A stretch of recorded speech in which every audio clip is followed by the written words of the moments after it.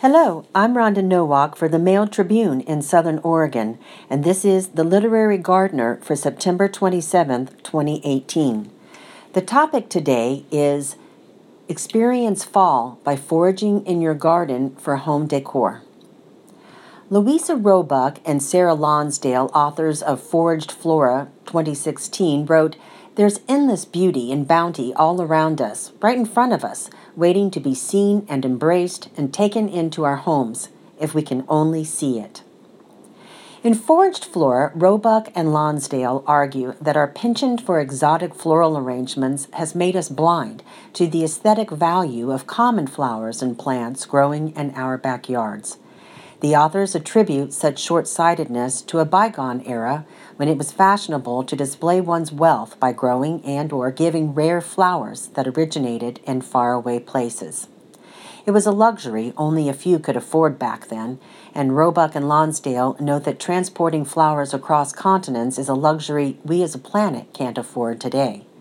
Accompanied by exquisite photographs from Lori Frankel, the two professional designers describe a year of foraging in gardens, fields, roadsides, and alleyways, and from their findings creating fabulous floral arrangements and other items for home decor. Roebuck and Lonsdale say showcasing local plants for home decorations is complementary to a lifestyle that includes eating locally grown food in season. For many gardeners, it's part of planting native, heirloom, and other locally grown plants that support pollinators and biodiversity. Yet, I have to admit that even though I enjoy arranging a few cuttings from my flower beds for my home, every year I dutifully drag out the container labeled fall decor. Maybe I'm not sure if the flowers and plants I grow and see every day are worthy of special holiday display simply because they are so familiar. Not to worry. Natural simplicity is the look of today, says Susie Penwell, co-owner of Penny and Lulu Studio Florist in Medford. Susie is Penny. Susie and her business partner, Carol Lowenberg, Carol is Lulu, have been collaborating on floral and interior design projects for the past 27 years, and they've run Penny and Lulu since 2011. You'll find a copy of Foraged Flora in Susie and Carol's office, and their studio is full of inspiring examples of how they use local flora to create simple, elegant arrangements. Fall in Southern Oregon is a great time to forage in our gardens and neighborhoods for home decor because there's such a plethora of flora available. Fall blooming flowers, fruit hanging on tree branches, leaves turning fall colors, grasses with feathery plumes, perennials with interesting seed pods, tree limbs with attractive bark, shrubs bearing vibrant berries. It's really amazing what can be discovered just by walking through your garden, Susie told me. The key is to think outside of the box and don't shy away from using plants that aren't florist perfect or those that are past the fresh and bloom stage. After talking with Carol and Susie, I felt motivated to forego the holiday container and try foraging for my fall home decor instead. I started in my vegetable and flower gardens and then foraged through the fields, orchards, and gardens at Hanley Farm. Thanks, Kristen and Judith. The best time to gather flora is in the morning when the plants are at their freshest from nighttime moisture and cooler temperatures.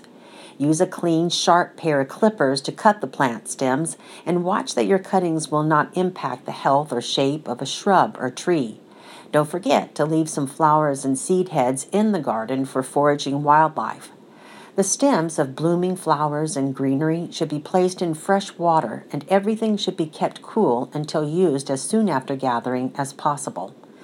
I gently rinsed off the plants and produce I gathered with a mister setting on my spray nozzle, and then I laid everything on newspaper out of direct sunlight to dry. I sorted my found flora into different arrangements, trimmed off unwanted leaves, and cut down stems and stalks to varying heights. Then I started with the first arrangement and let my imagination go. I enjoyed experimenting with mixing floral colors, shapes, and textures for a fall arrangement in a tall glass vase in a harvest basket that I set by my front door. I'll also scoop out the pulp and seeds from a few of the pumpkins I foraged, place a vase filled with water inside the pumpkins, and add fall blooming flowers and grasses for table centerpieces. Searching for the flora made me more aware of the beauty of plants at different stages during this time of year, and gathering the flora made me a participant in the changing of the season. Seeing, smelling, touching, sometimes even tasting the flora while I worked with it artistically provided a multisensory experience that I would like to turn into a fall ritual. The fall decor I designed from my foraging exemplifies not only my perception of fall, but my involvement with it, and that's something I can't create from the contents of a storage container. And that's it for the Literary Gardener. Thank you for joining me, and until next time, happy gardening and happy reading.